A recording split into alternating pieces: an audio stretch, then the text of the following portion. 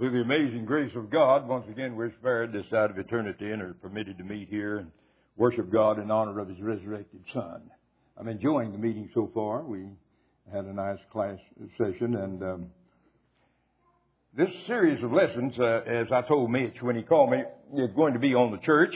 And we started out this morning dealing with the church, the ecclesia, the collective noun, and I spent a great deal of time on that. I want to spend the next few minutes with you on the different senses in which the word church, that collective noun, is used in your Bible. You have to understand that sometimes when we use the word church, we use it rather loosely, and people don't know what we're talking about. So I'm going to show you at least 4 senses in which this ecclesia, the church, is used in the Bible. Now, someone will raise the question, well, how may I know how it's used in a given sense? And I'm going to tell you, it's by the context and by honesty. For example, let me give you an example.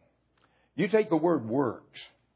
Martin Luther and John Calvin had a lot of trouble with the word works when they emerged from Roman Catholicism, because it's used in different senses in the Bible, and they couldn't digest that. For example, Ephesians 2, not of works lest any man should boast. Well, they understood that we're not saved by a boastful works. But when they turned over to James 2:24 and said, you see then how that by works a man is justified and not by faith only, that gave them trouble. The reason they wanted to make the word works mean the same thing anywhere they found it in the Bible. You can't do that. You can't do that with many words. They're used in different senses.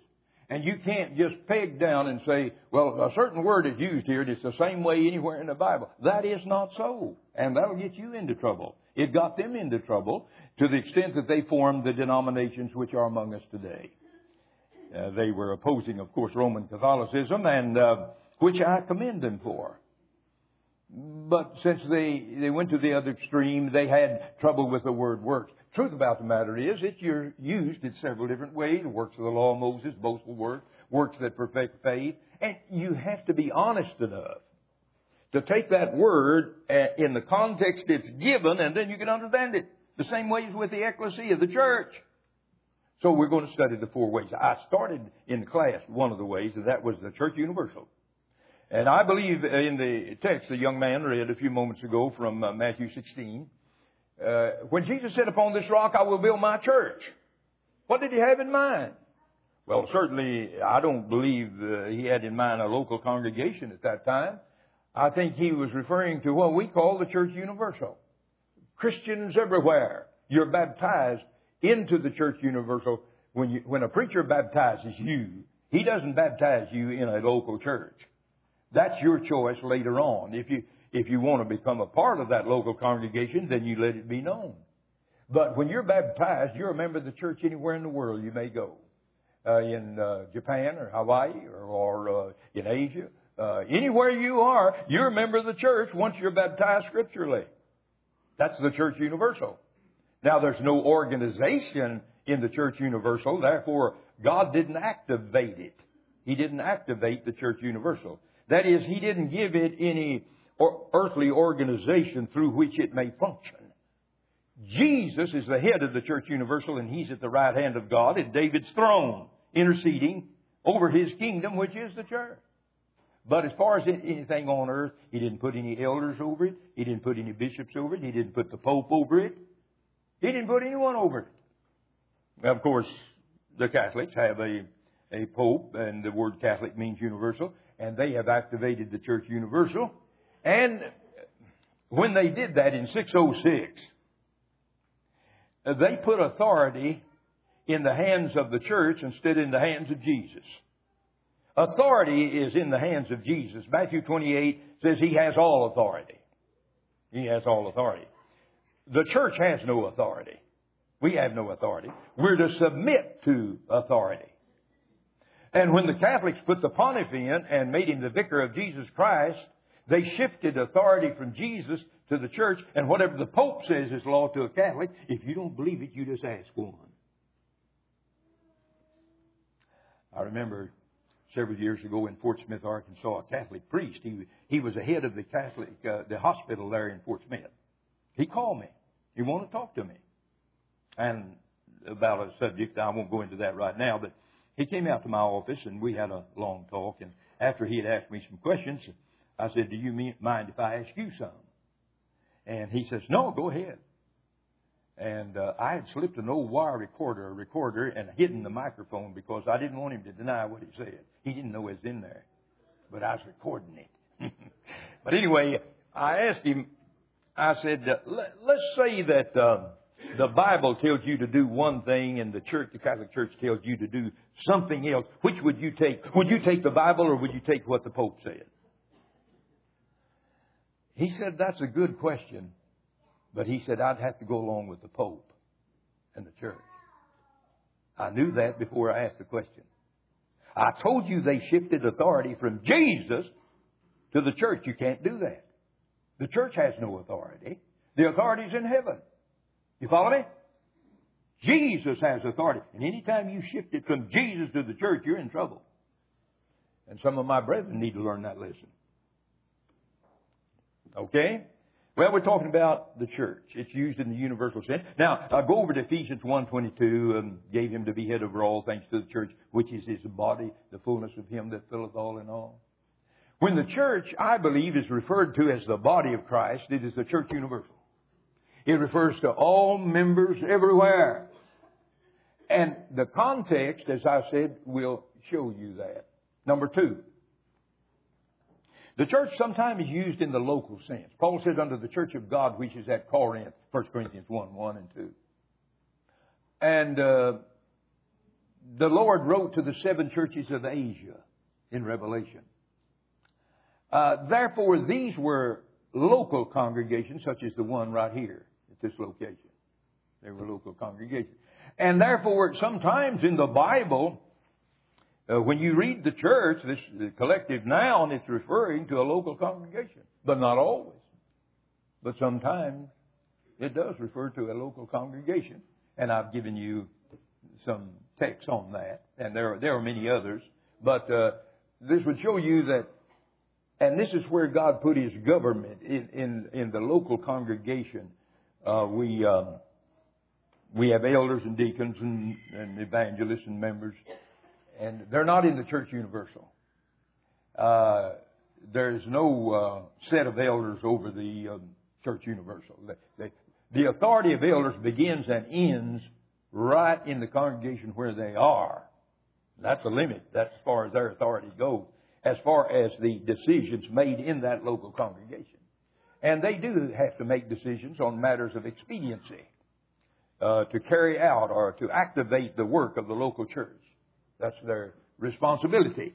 And as the Bible says, to rule over the flock in that sense.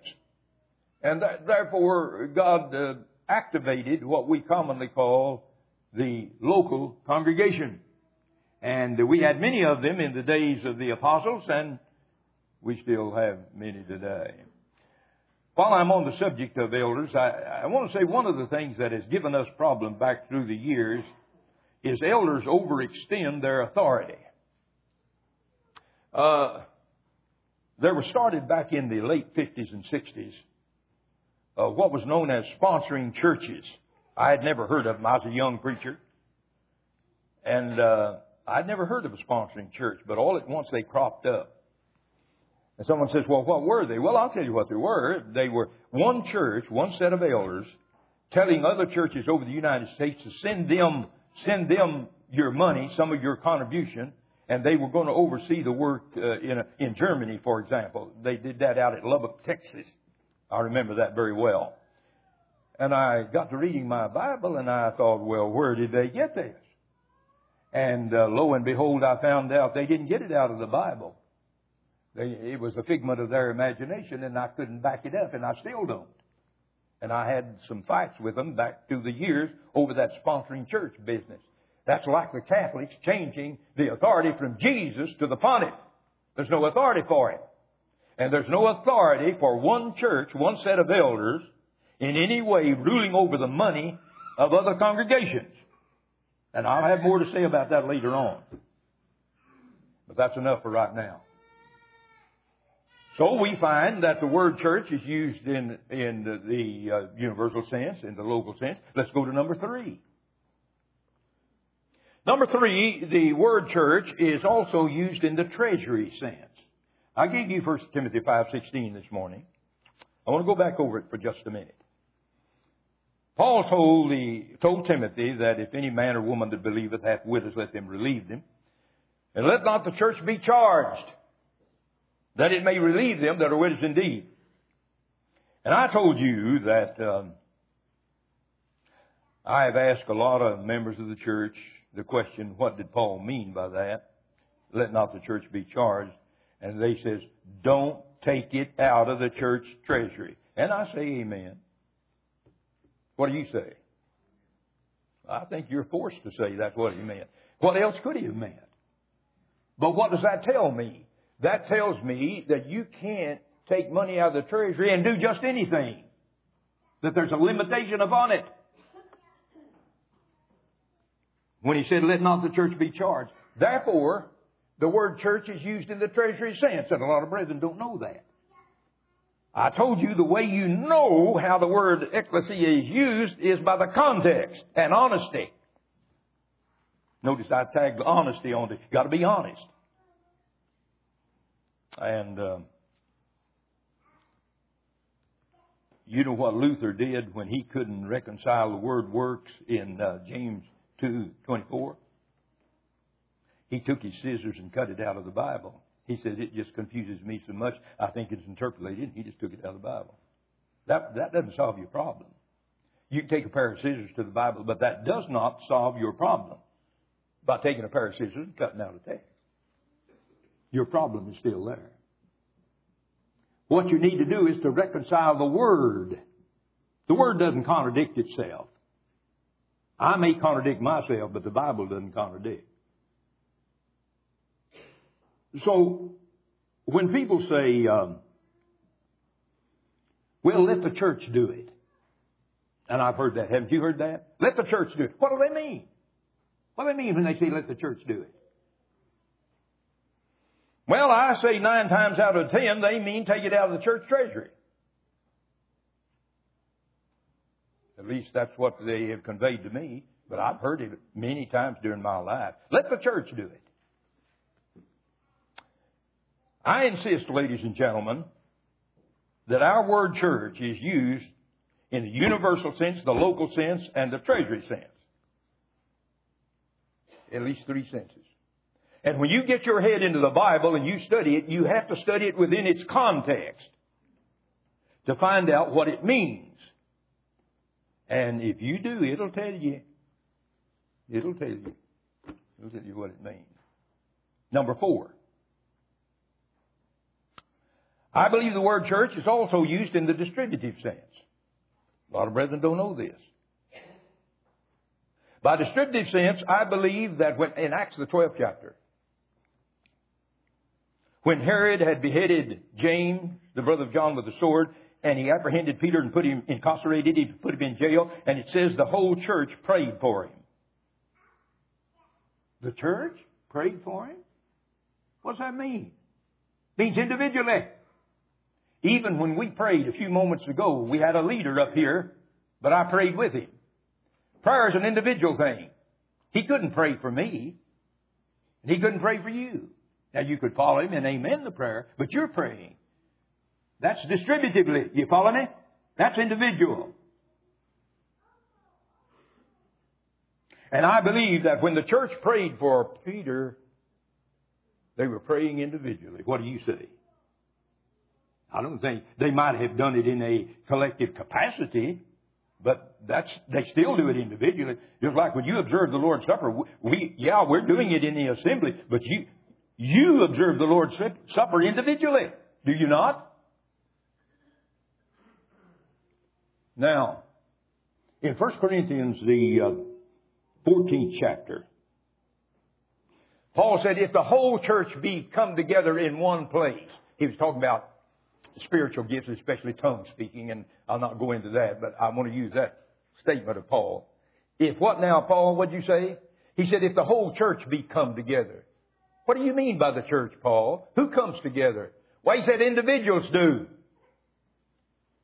Distributively. That's what I meant. We came together individually. If the whole church, that is at Corinth, come together. What did he talk about? He's talking about individuals. And yet he called them the church. Therefore, ladies and gentlemen, the church sometimes is used distributively. Several years ago, I met a preacher by the name of Noble Meredith in a debate at Grenada, Mississippi. Matter of fact, some of you were there, by the way. That's several years ago. And we were discussing, for one thing, the treasury, what you could take money out. And he believed you could take money out of the treasury and support anybody. I don't follow that because it says poor saints 9 times, and so I follow the Bible. But individually we can, but not out of the church treasury. So he got up to play on the emotions of people, and he said, I'll tell you about Brother Hoagland. He said, Brother Hoagland had let a little child starve to death out here in front of the church rather than going to the treasury and getting money out of the church treasury and helping that child. Said he'd let him starve to death. He doesn't believe the church can do that. I said, Brother Meredith, I'm going to break you of telling something that's not so. I said, you're wrong about that. I believe the church can do it distributively as an individual. I'd go out and help that boy, and I'd bring him in and take care of him as an individual distributively. And sometimes the word church is used in that sense. While you're trying to find the treasure of the church, that boy would die. You could locate the treasure. So you get it out of the church treasury. I said, don't you get up here again and say that I say that the church can't take care of that boy because they can distribute it, but not out of the church treasury. He said, I've never heard that before. I said, I don't care whether you heard it. Is it the truth? And he couldn't answer it. But that broke him from saying that. You've got to follow these false teachers. They'll take a text. They'll completely destroy it. I've met too many of them in debate. I know exactly what they'll do. But I'm on their trail. I know what they say. But there's an answer to every quibble that a man can perpetrate upon the church or upon humanity today. There's a Bible answer to it, if you will just study your Bible. Now, this means that sometimes the word church is used in a distributive sense. And there is a sense when you go out here as an individual and do certain things distributively. In a sense, that's the church doing it, but not out of the church treasury. You follow me? I gave you scripture. When the church prayed for Peter, what does that mean? It means individuals prayed, and they're called the church.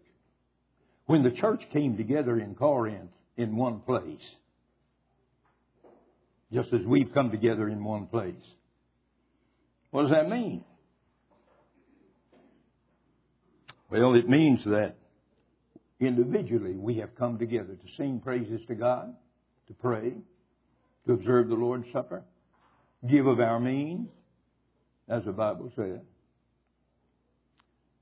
And therefore, I want you to remember, if you will, please, if you think I'm wrong about this, or if you think this can't be sustained with the Bible, I'd appreciate you telling me. But I want you to give me scripture for it, because I've given you scripture. I've given you the Word of God. But I want you to think. I want you to think with me. One of the causes of problems in the church is not understanding what the word church means. It's even caused division in the church. If brethren are ignorant of the way the word church is used in the Bible, this collective noun that we're talking about. Now, in my next lesson, I'm going to talk to you about how authority is established in the Bible and how that you may know when God wants you to do something and when you're not to do it. We're going to study that. And I'm going to give you book, chapter, and verse for it. But that'll be in our next lesson. And then in the next lesson, I'm going to be studying the history of the church from its inception on the day of Pentecost and for the first 100 years and what happened to it and how it was restored on American soil north of the Mason-Dixon line, and how it had another apostasy in 1849 and another one in 1949. I tell you, it's truth. I'll give you the facts, not only the Bible, but of history. Now, I'll admit I'm going to have to go to history for some of this, because the lids of the Bible were closed in about A.D. 100 when John wrote the Apocalypse on the island of Patmos. But we can trace this problem through history. We're going to study the church, past, present, today, and where it's going to be in the future. And I'm going to try to tell you that too, because it's going to be transferred to heaven, 1 Corinthians 15. But we'll get to that later, where the church is headed.